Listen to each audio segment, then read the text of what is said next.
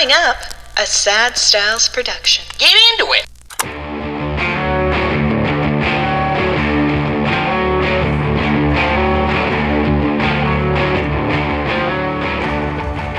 What's going on, everybody? Welcome to episode 11 of the Good Buds podcast, a show about the Toronto Maple Leafs, not marijuana, but weed is tight. My name is Joey Belfiore, and I'm here with Andrew Bascom. Andrew, how you doing? I'm doing great. Weed is tight. I'm doing great. We're recording the morning after a big victory. How could we not be feeling good?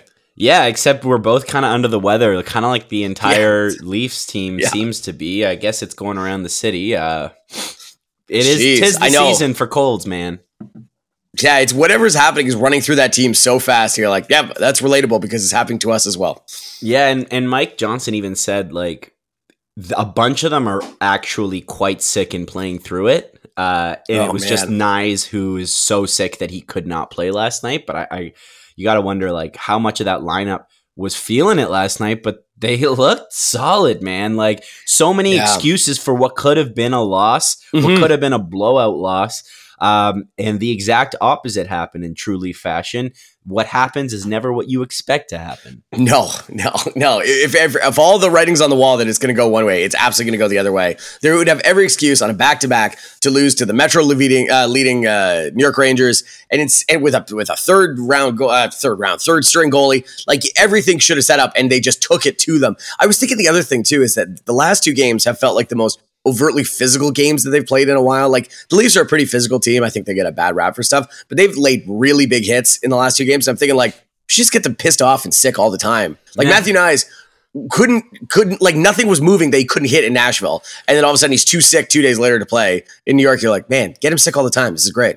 I couldn't believe, like, he was a forecheck monster against the Islanders. He was literally trying to hit everything that moved. And yeah, you got to think, wow, the next day he was too sick to play. You're like, okay, I guess he literally emptied the tank as best he could. All that adrenaline went. Figuratively and literally. Yeah, seriously. Leafs are on a 9-1-3 run, 10-2-3 over the last 15 games played. That's good for 23 out of a 30 possible points. And just kind of like we all predicted, they've shot up the standings. Everything's fine. The shitty-ass October is a thing of the past, just like it always is. How you feeling? I'm feeling solid about it. I'm so glad you said that, because I was going to be like, okay, so also, would have you said, like, if I said, hey, over the last 10 games, we're the best team in the league? Like, does it feel like that? Or my problem is we live and die so much by every game that I'm like, I don't know. Yeah, still there's stuff we got to work on, whatever. And then yet you're like, holy shit, we're like lighting the league on fire right now. Like you just said, 10-2-3, the best in the league in the last 15 games. Does it feel like that? No, because we're not playing our best hockey, and there's still so many holes in this lineup, whether it's from injury or the flu bug or whatever, or just not playing up to snuff. Ilya Samsonov cough. But it's like, you know what I mean? Like, you're still getting those results that you want and need now at this part of the season where you're gonna start entering like the slog of the season, and you're like, okay, well, this team is now shot up where it needs to be in the standings. There's room to improve, and it's not like last year where Boston is so far ahead that you're like, well, we can't catch them. We're only 4 points back of Boston, and we haven't played our best hockey yet. So I think what's to come is solid. It's just, can we weather this storm of still a bunch more injuries that we're kind of dealing with going forward into now a really busy couple months? That's exactly it, because it's not even the day-to-day illnesses stuff. It's the injuries. Eventually this has got to catch up with us a little bit. That is something you would say out loud about a couple things, but I'm not going to say it hasn't, but I think they've weathered the storm a little bit better. And we can talk about that specifically with the defense. The illness stuff, Matthew Nyes, whatever, he'll come back. That's not a long-term thing, hopefully. It's more the defense that we're going to, like for the Rangers, we played 11-7, and we're playing more defensemen because we're trying to get more people out there to see how they're doing. I wonder if that's going to catch up to us eventually, that if Lagesson and Benoit are, going to eventually, they have enough time on tape that people are going to start going, okay, wait, okay, they're physical, but you can go right on them or something like that. You know what I mean? The more tape that they'll be figured out. That's your fear, obviously, and something we'll talk about in a bit. But the goaltending is the newest one and maybe the scariest one. Yeah, I mean, I thought Ryan Reeves looked solid last night. Jesus Christ. He looked great in that press box. He looked solid. Jesus. I'm gonna have to edit out all these coughs. Yeah, he looked great last night. What a really, really good use of space and cap space. And that's so annoying because when you're gonna talk about trades or you're talking about cap space, I'm like, man, we gotta figure out cap space. So we gotta send guys down to make all this cap space. And you're just staring at Ryan Reaves like, yeah, okay. Yeah, like we're not talking about you. Don't worry. No, absolutely not. God damn it. Is there something to be said that like we seem scrappier when he's not in the lineup? Like we seem more physical? Is that just an eye test thing for me, or is that, I don't know, like it seems like we are more physical, scrappier, hitting everything that moves when Ryan Reaves isn't in the lineup as opposed to when he is in the lineup? Well, we made fun of the argument all the time that people like, well, Ryan Reaves is there. No one's going to touch our guys. And it's so funny that it's not true for a couple of different reasons, because it's also not true that when he's in the lineup, I think the rest of the guys are like, Ryan will take care of it probably. Like, Dad, don't worry about it. He's here, kind of thing. And then he doesn't. And then we're like, oh, okay, cool. But when he's out, they're all feeling like, hey, we all need to do this together. Here we go. And they are just laying people out left and right. There are some genuine highlight hits that we've had over this last week that have been phenomenal. Okay, we got to bring up the Jake McCabe hit. That was... Do it, yes. That was one of the best hits I've ever seen. Just straight up ever seen. God damn it. It's like a video game hit. It was clean. So like a lot of people are bringing up this Dion Phaneuf hit in Madison Square Garden a few years back. Sure. I thought this Jake McCabe hit was better. It was cleaner. Like, and it is nice to see a hit like that where the player can get right back up and they're not like crawling to the bench and you're like, oh my God, they're concussed. So that's nice when you don't have that part of it and you're like, oh, that was just a clean hit. He got right back up. I don't have to worry about like, oh, how hurt is this guy? And you're just like, wow, Jake McCabe can run through people. Oh, the moral consequences of a hit where you're like, oh, I'm not going to celebrate it now. But this one was just perfect. Also, what is he doing looking back like that? What is he doing skating forward at a defenseman who is kind of known to be physical and just turns his head completely backwards to look back? Like, I get the idea that it is a different game than it was even 10 years ago, let alone 20 or 30 years ago. But you can still get hit. And there's two things about that. Jake McCabe, man, he has been playing amazing. All the stuff that we've been saying about early in the season have been really attached to when he was playing with Carlson. And we're going, man, McCabe's numbers are really bad. And oh, God, Carlson. He doesn't look good. He looks lost. Eric. Oh, Carlson. Jesus Eric Christ. Klimberg. Oh, God. This is, this is my flu game. I'm playing sick.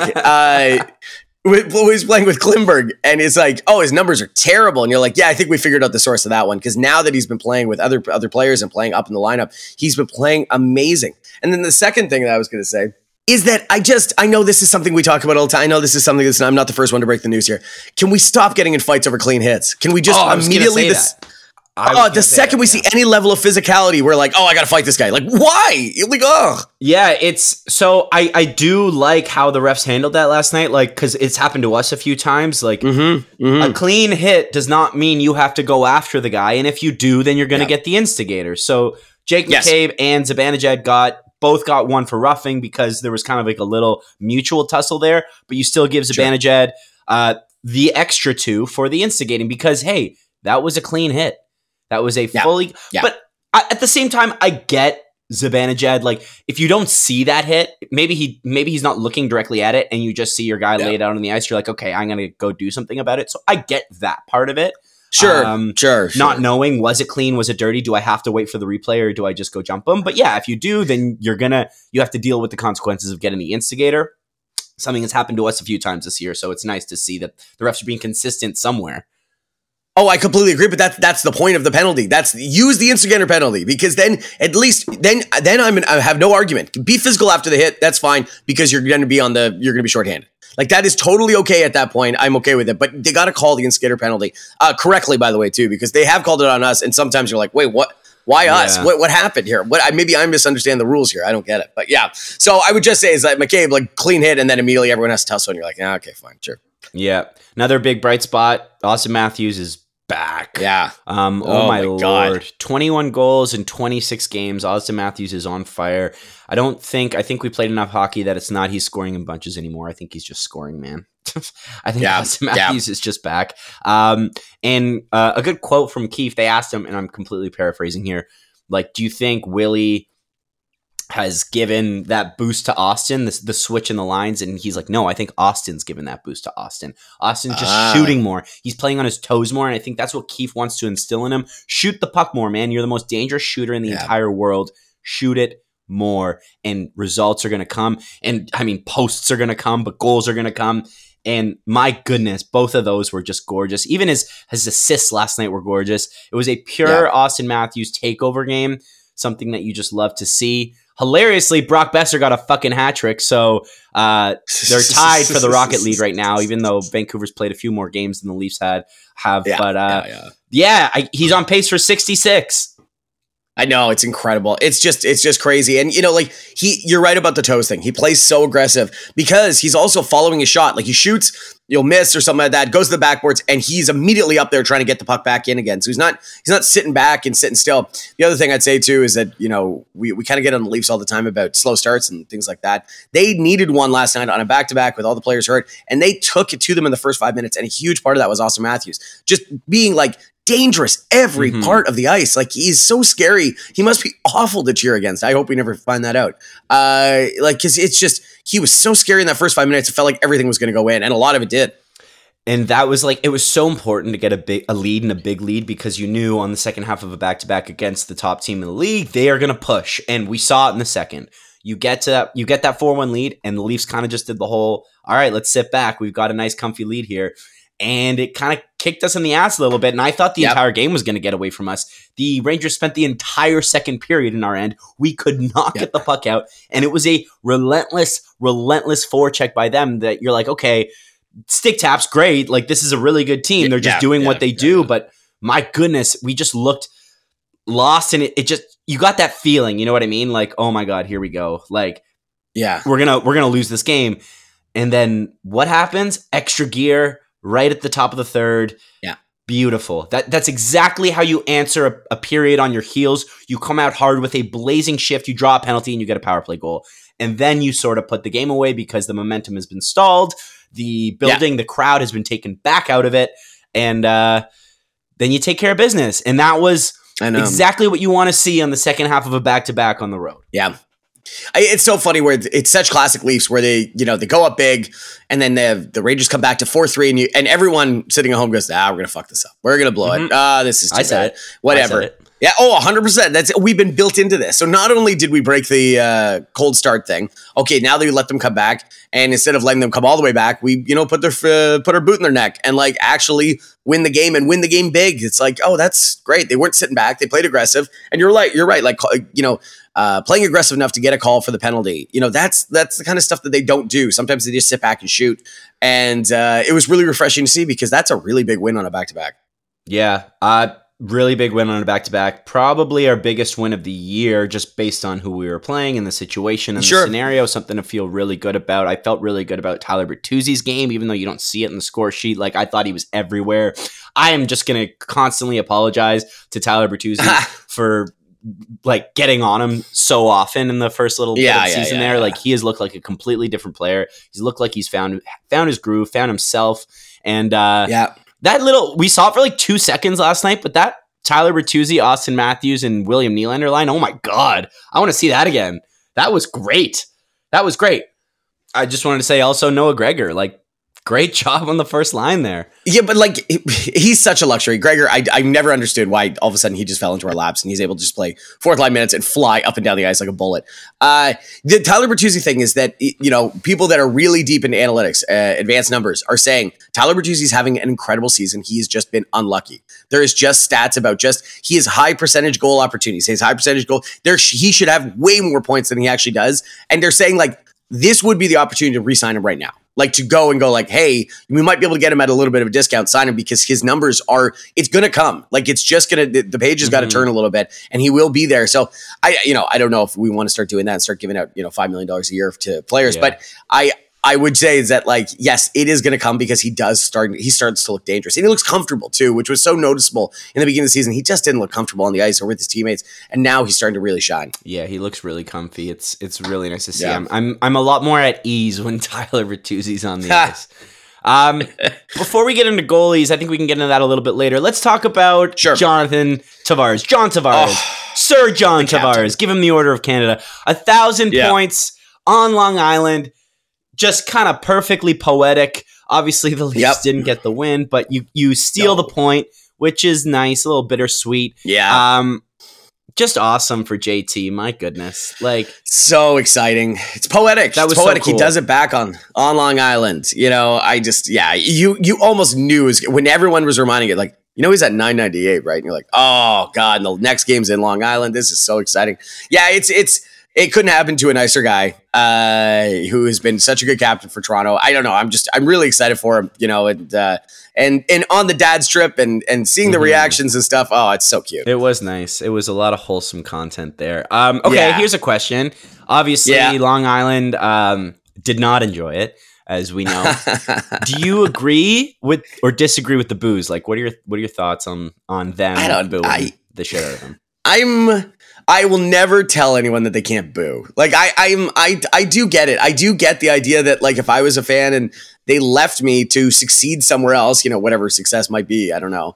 And then they come back and rub it in your face, I'd be like, fuck this guy. Oh my God. So I totally understand that. I'm more like, the Islanders fans are super cringy for a lot of reasons. And like that video that they made where they're a few years ago. That's the one. You snake. That's the one. You should have told us, John. You should have told us.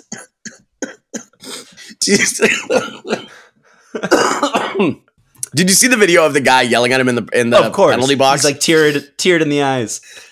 And John does not even look over, just like fucking Easter Island head, just nothing at all. John, you should have said something. Like, it's so brutal.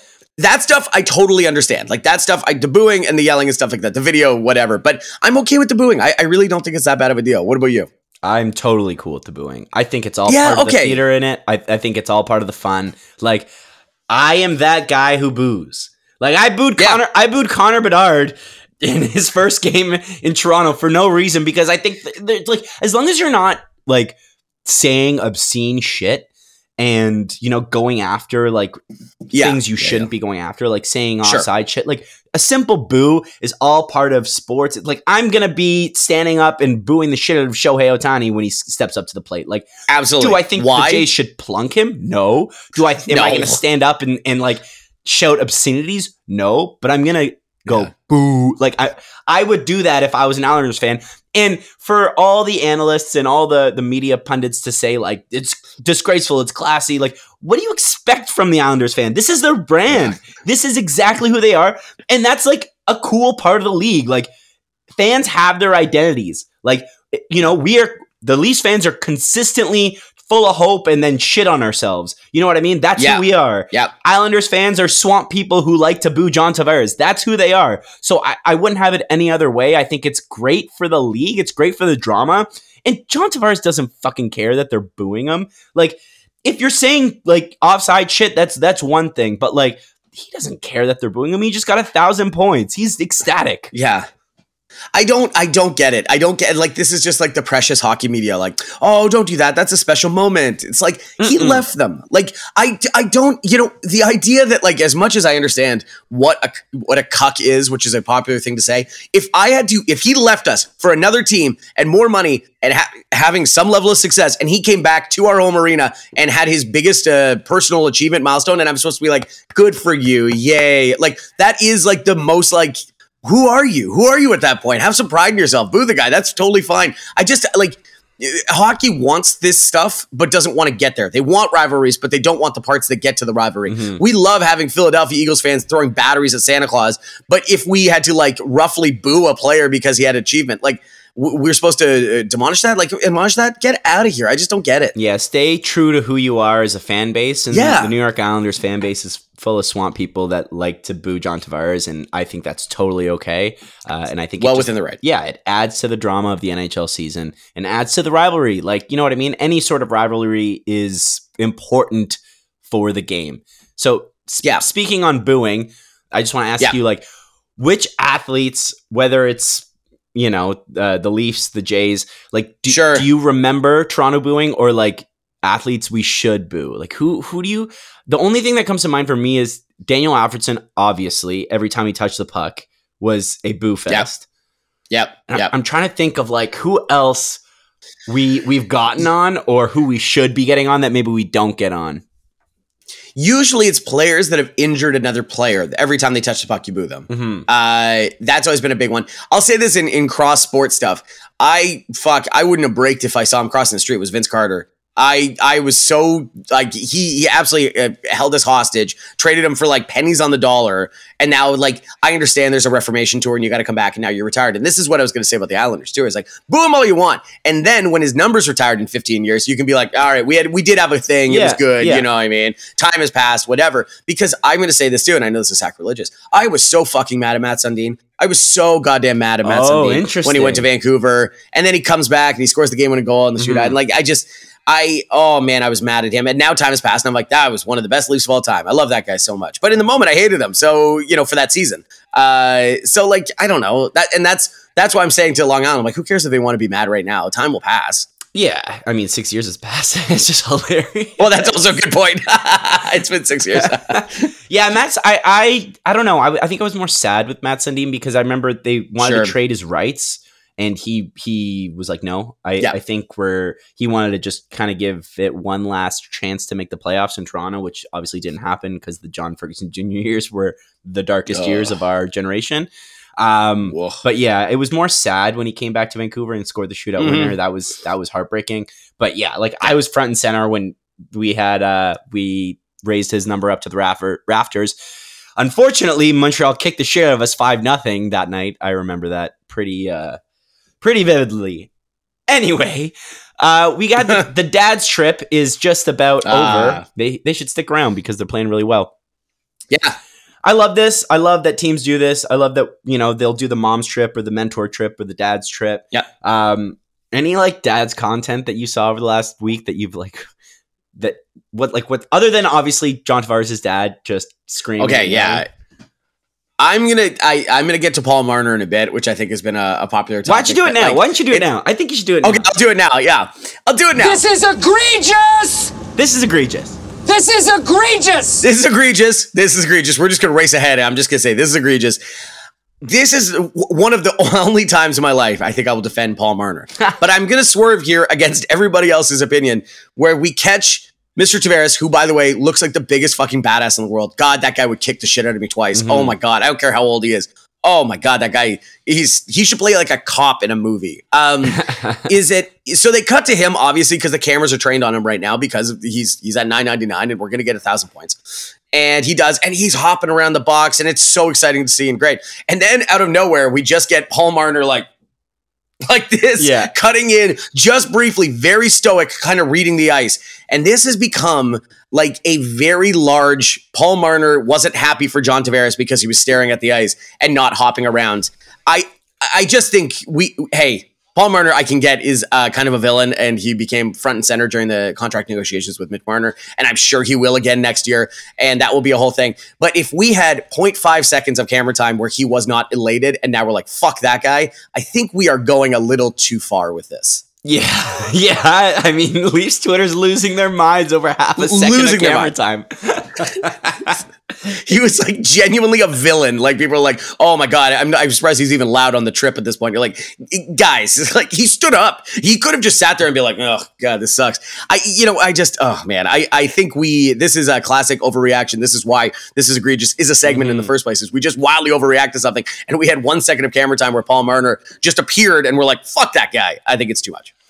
Yeah, I agree. Like I buy into the whole Paul Marner's that like way too excessive hockey dad that we've seen clips from, I don't know if it was Global News who did that. Like when Mitch was like 10, they did like a thing on Mitch Marner. And, And they're like in the car post game and like Paul Marner is so unhappy. And you're like, oh my God, this is what he's like with the cameras on. Like what's he like when they're not filming him? But yeah, I totally get the entirety of our Twitter fan base jumping on Paul Marner based on half a second of a reaction is pretty insane and so indicative of like who we are as a fan base. I know, like there will be things that you can hate Paul Marner for. Just wait, this ain't one of them. Like just everyone needs to chill and just enjoy the happy moment. Yeah. I'm gonna stick in the whole John Tavares 1,000 points thing for mine. So I was watching Overdrive yesterday and they asked, will, or in their confirm or deny segment, will John Tavares hit 1,300 points? And both Andy Petrillo and the entirety of the Twitter poll said, no, he will not.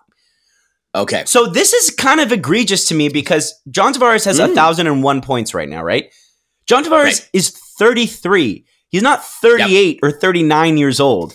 And the last time I checked, he is still playing at a point per game pace. Like, I understand that's going to fall off at some point. I understand John Tavares at 37, 38 years old is probably not going to be playing at a point per game pace.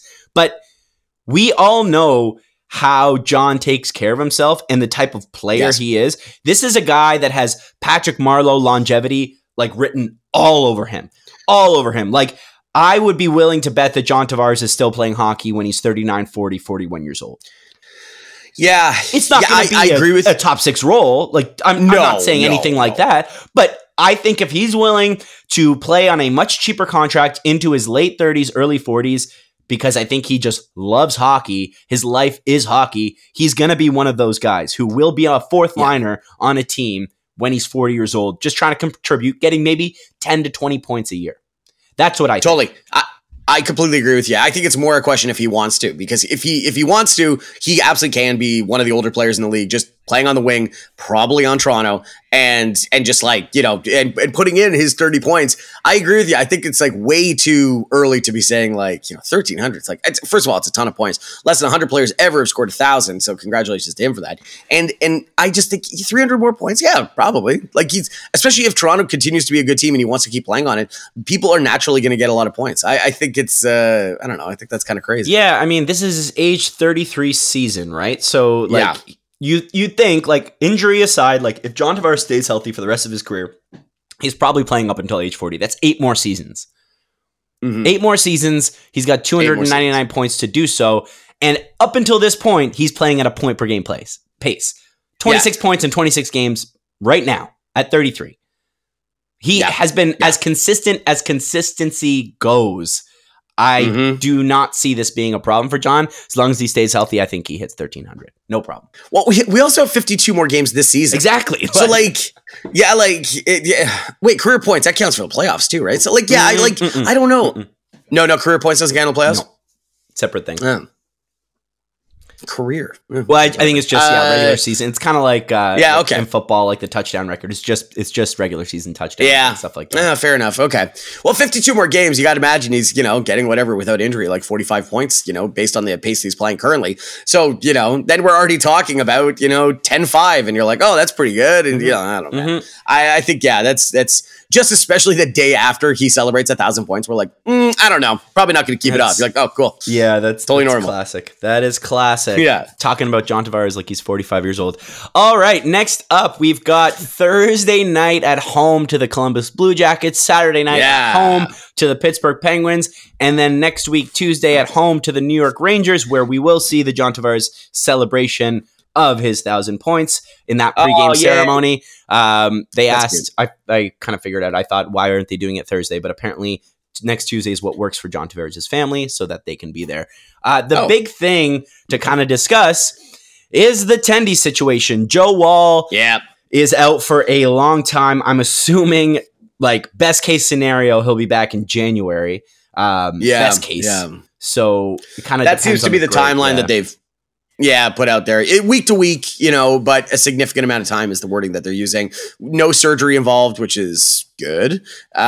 Because really, when he went down like a bag of bricks, you're like, God, it could be anything, especially because it was kind of non-contact soft injury. And you get worried about that. And so you go, oh God, this could be the rest of the year. And we'd have no idea. So I guess in a weird way, this is a positive news. It's going to be probably a couple months, but it's, you know, but it leaves us in a precarious position. Yeah. I mean, the groin would have been worse news. I think groin injuries are a little, especially with a goalie, are a little more tough to predict. A high ankle sprain, it's essentially what Timmy Liljegren's going through right now. 4 to 6 weeks is usually the high ankle sprain time frame, which puts us into mid-January, end of January, maybe February. So the question is, can we survive with Martin Jones and Ilya Samsonov as our goaltending duo right now? Like, what are your thoughts on that? It's so tough because this week of all weeks too, they have been okay, Samsonov and Jones, where if they had just gotten lit up, if we didn't have a shutout in Nashville, if we didn't all these, we'd be like, oh crap, looking at the trade market and kind of talking about that. This would have been this episode where we're looking at potential trade targets, but they've been okay. And so therefore you think, I think to me, it's the combination of your defense is incredibly injured as well. You're playing a ton of AHL defensemen. Yeah. And now all of a sudden you don't really have a number one. You don't really know what to do with your goaltending. It's a bad combination to have, but it's something that I think they will try and ride out. And I'm honestly okay with it based on our record, based on how we're playing. Fine. It's not obviously ideal, but I don't really know what a better solution would be at this point.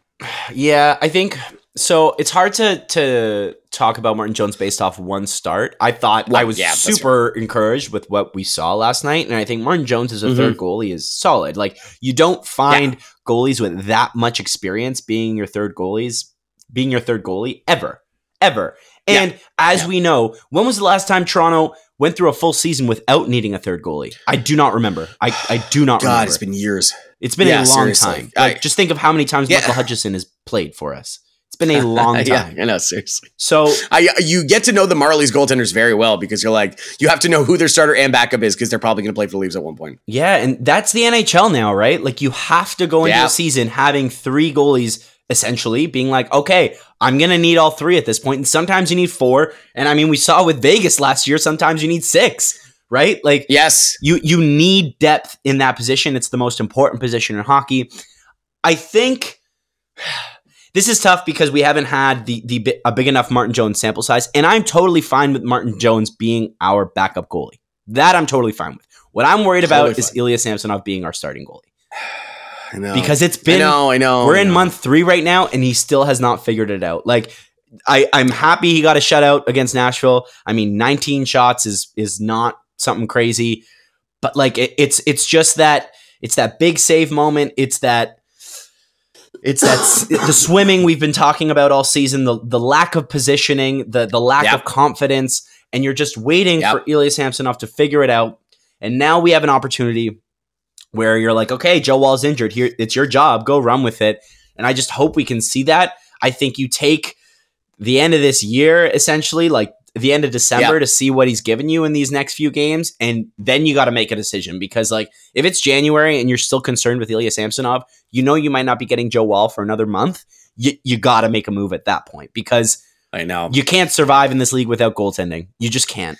But that's something we're going to have to do a podcast. We're going to have to do like an episode about this, especially when trade targets open up and more the trade market really opens up. And it's like, who could possibly be on the move that is good or better than what we have? It's tough with goaltenders because like, even, I have in another group chat that I have, people like, we need a goaltender. I'm like, well, who and for what? Like, and they're like, we need a top 10 goaltender. I'm like, yeah, because those are always getting traded. Like, people are like, yeah, do you want one? Like, that's, Yeah, exactly. I think, if all the rumors and the whispers that you hear is that Ilya Samsonov was not happy that Joe Woll was getting the starting minutes. And so he seems to be an emotional guy. Most goalies are.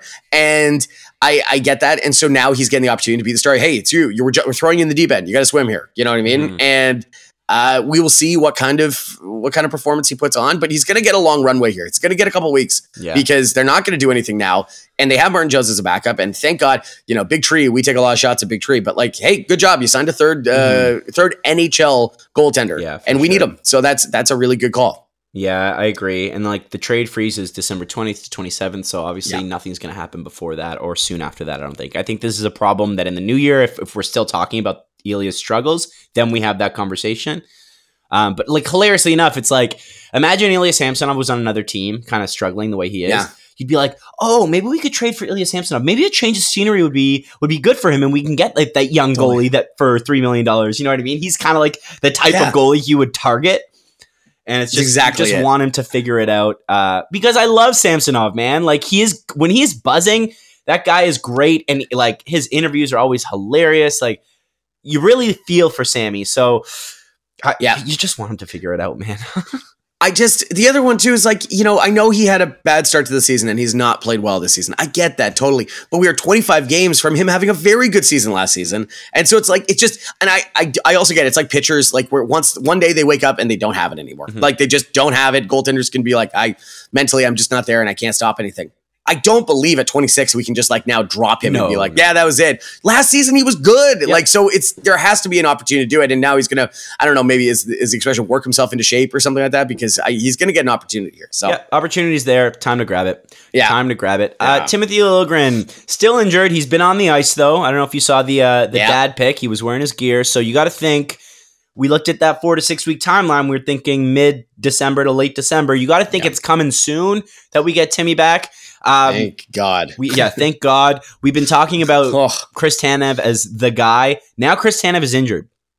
So we're not trading for him, obviously, until we know a little bit more about what that injury is and how long that's going to be. But I think you can essentially squash the Chris Tanev idea for the time being and just look inward to what we have. Ethan Bear is now a Washington Capital, not coming to Toronto. So now it's like, okay, Timothy Liljegren hopefully is back towards the end of the month. And then what does the D look like? Because you got to think Lajoie is not going to be getting in every game. That's clearly the last guy. But like, who else? Like, I have loved Lagerson. I have loved Benoit. I thought both of them have come in. Timmins is frustrating me, and I understand he had a goal last night. I get that, and it's like, okay, Connor Timmins shows us what he can do. And I get, other than Morgan Rielly, and especially with Timothy Liljegren on the shelf, we don't really have much offensive upside from our back end. So Timmins is supposed to be that guy. But oh my God, that Islander game, I was ready to throw something. I was so frustrated with him, a giveaway machine. So I would just like to see a little more responsibility from Connor Timmins because he's going to get those assists. He's a solid passer. He is. I know. He is. He didn't get a training camp. He, like the whole thing. He's now, just coming back. This first hockey he's played. And I'm not going to try to give him a pass, but we also really need him right now. We need him. He has to be. We need him. And even when Lily's back, he probably is our sixth defenseman right now. He is going to fill a Klingberg light role of moving the puck and being some level of offensive threat. So we need him to play well. And I don't know. This is just like we were talking about with Sammy. You're going to get some games here, man. You got to figure it out. Like, you get warmed up because we got to see some better out of you, because eventually, you're right. Lajoie, probably one of Lagerson and Benoit are going down when everyone's healthy. And it's like Timmins is going to get a spot to fight for being in the lineup. It's going to be up to him. I want Lagerson to stay up, man. I love William Lagerson. I think I do too. I just love, how Leaf Nation has always been kind of like, where is that guy that's going to take someone's head off in a scrum in front of the net when someone bumps our goalie? William Lagerson is that guy. He is always protecting our Tendi, which is so nice to see because we have not seen that. He's always grabbing someone's face. So nice to see. And when you get that jam and responsibility from your 7th, 8th guy, great. So if there's someone from that AHL group that's kind of made their way and been like, okay, who can stick around? For me, it's William Lagerson. No, I agree with you. And, we've been calling up a few players too recently. Like everyone's going to get a little opportunity, but I agree with you. I like Lagerson so much. And the fact that he just absolutely goes after people and just like so quickly that I can't believe he's able to decide that fast. Like, it's unbelievable that he's just jumping on guys. Nice. So I'm with you. I really, it's great. It's a great thing to have. All right, let's test my brain. It's time for the numbers game, a game where I put Joey on the spot to see if he can remember Leafs from the eras past and what number they wore. Joey is currently 21 for 22, but each player he gets wrong between now and the All-Star break, Joey will donate $10 to the You Can Play Project, a foundation working to ensure the safety and inclusion for all that participate in sports. Joey, are you ready? I'm ready. I hope. Once again, everyone playing at home, just remember, people are playing at home. Oh, yeah, so I have to give a little break. I have to give 5 seconds. Yeah, give him a second. Maybe talk it out loud for a bit. I'll talk through it. I'll talk through it. Okay, you talk through it. Okay, so we are going back to the early 2000s with the Toronto Maple Leafs. And once again, we went deep very quickly. So we have to eliminate some players just right off the top that everyone knows, but it'll be fun to play at home. Okay. We're going to start with Ed, the Eagle Belfour. Okay, well, I'm giving the time. Don't act so unimpressed. I'm giving the time. I'm giving the 3, 2, 1. Eddie Belfour, number 20. He did wear number 20. It's not even that Joey needs to let everyone listening at home know that he knows the number. He needs to let you know that I knew the number instantaneously. I don't even want to think that I had to wait 5 seconds. Funny story about Ed Belfour. So when he came to the Leafs, I had switched schools. I went to a new school. I think I was in grade 7. And Ed Belfour came to the Leafs. And my last name is Belfiore. Belfour. Yeah. very different. I mean, I get the similarity, but it's quite different. And people were asking me if I was his kid. I was like, can you not read the spelling? Like it's a completely different last name. I get the first 4 letters are the same, but I thought that was pretty funny.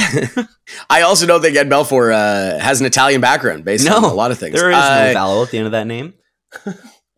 Funny connection though that we haven't talked about. I went to school with this kid when he came to Toronto. So, oh wow, there you go. That's funny. Yeah, I know. He was also a goalie. All right. So Ed Belfour, number 20, absolutely correct. Fantastic. You brought up Overdrive earlier. Let's talk about a regular appearance guy by Carlo Colaiacovo. Oh, okay. I know this one too. I just want to let you know. But you know this one too? I'm giving the seconds. The 5, the 4, the 3, the 2, the 1. Everybody. Carlo Colaiacovo. My Italian buddy wore number 8. He wore number 8. Yeah. He also did wear number 45 as well while on the Leafs. So I would have taken both as an answer. He was a double number. I've been looking it up now ahead of time. Yeah, I've been looking up ahead of time just so, I'm not like, wait, what? What number? Oh, okay. He also switched it up because of his time in St. Louis as well. Yes. Carlo Colaiacovo, number 45 or 8. We'll accept both. Love it. Thanks, Carlo. Joey, again, you are now 23 for 24. Perfect. We'll always remember that as the Dallas Eakins gap. And congratulations. 2 for 2 another week. Thank you. All right, let's talk about some NHL news. A lot to kind of talk about. Like, we could talk about a bunch of things here. The Mikko Rantanen soap opera. That was hilarious. Unbelievable. So Joey, catch people up if they don't know what we're talking about. So basically Mikko Rantanen, who plays for the Avalanche, had a really nice game the other night, and they asked him after the game, and he said a Finnish player's dad was talking about how he wasn't training hard enough, and maybe that's why his numbers weren't there, and he didn't have the same work ethic in the offseason. That Finnish player, Artturi Lehkonen, is on Mikko Rantanen's team and also on his line when he is healthy. Lehkonen's not healthy right now, but they won a cup together on the same line. So obviously this has clearly been bothering Mikko Rantanen. And I think people are asking, well, is Mikko Rantanen saying that going to cause a rift?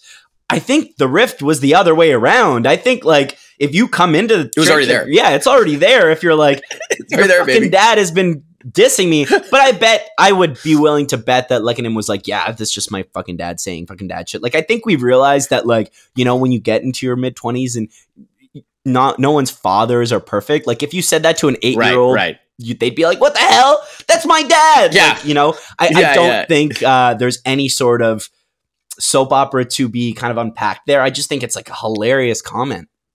Oh, it's so blunt. It's so Finnish that the quote too is amazing because it's interpreted because he was saying it to Finnish media, but it was saying something like in Helsinki, there was a party that was never unattended by Rantanen. It's like, oh, wow, how poetic of him. Also, we've discovered who the Paul Marner of the Colorado Avalanche is. This should be a lot of fun on this dad's trip. Yeah. Oh, God. Jesus Christ. Yeah, exactly. That's the new Paul Marner is Artturi Lehkonen's dad.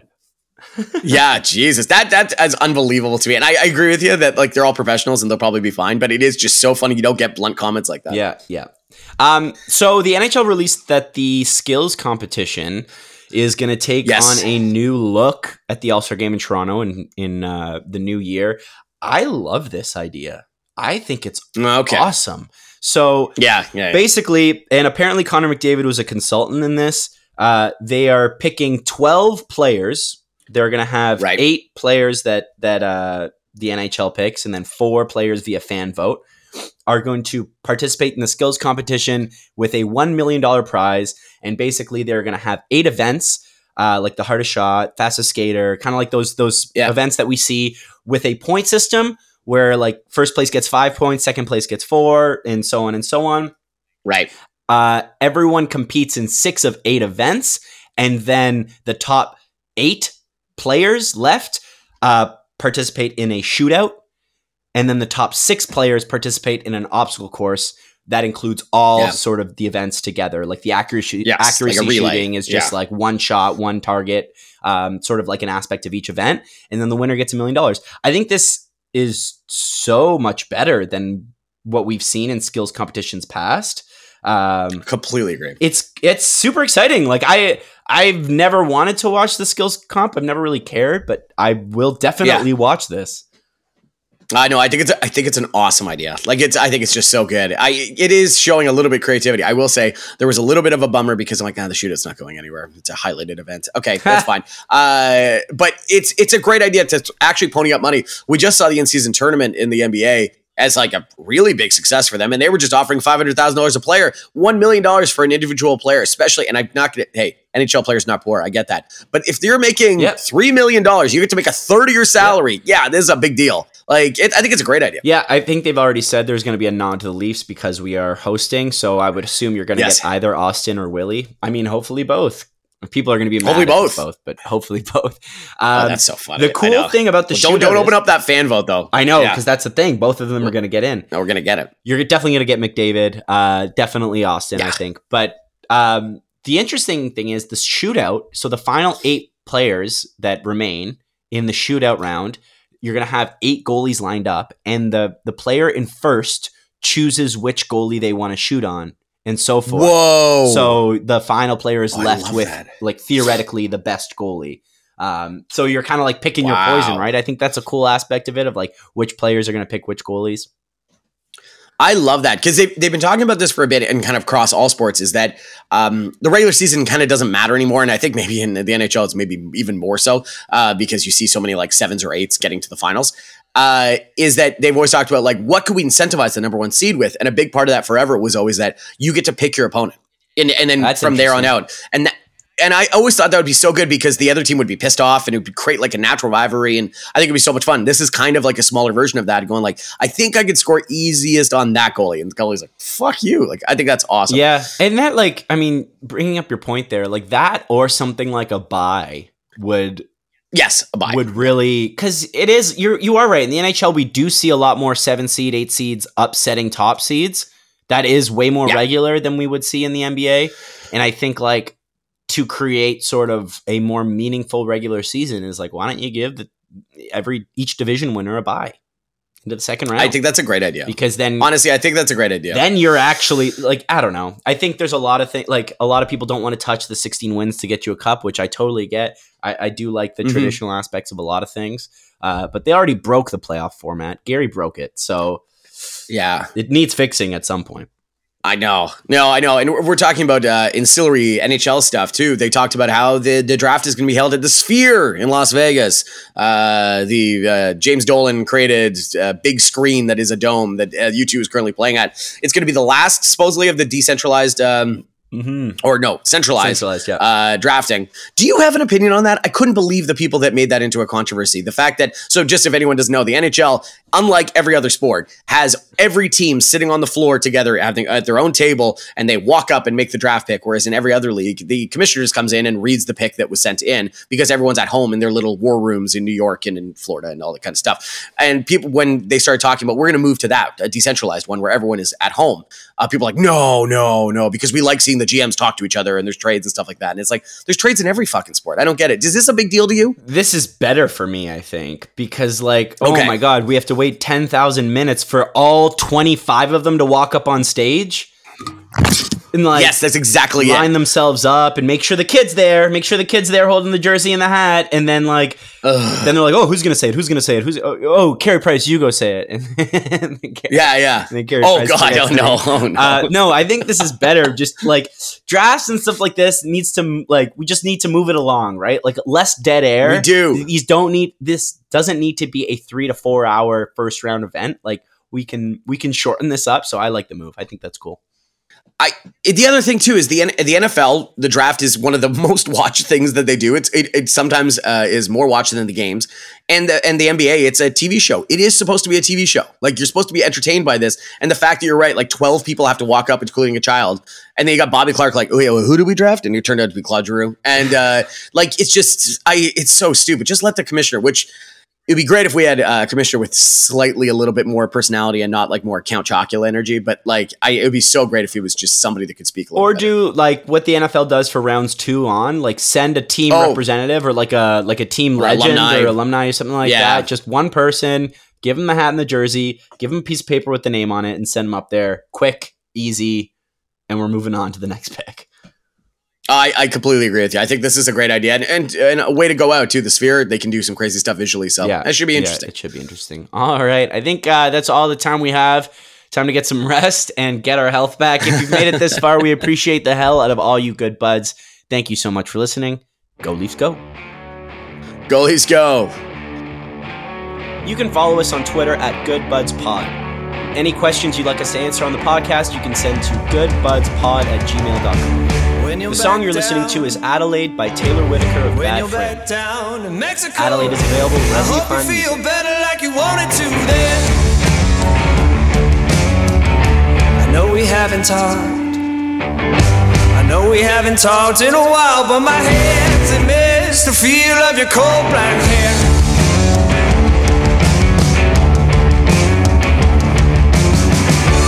There's a road cutting through the city to you. And Adelaide will take me all the way there, but it means jack shit since you told yourself that I never cared.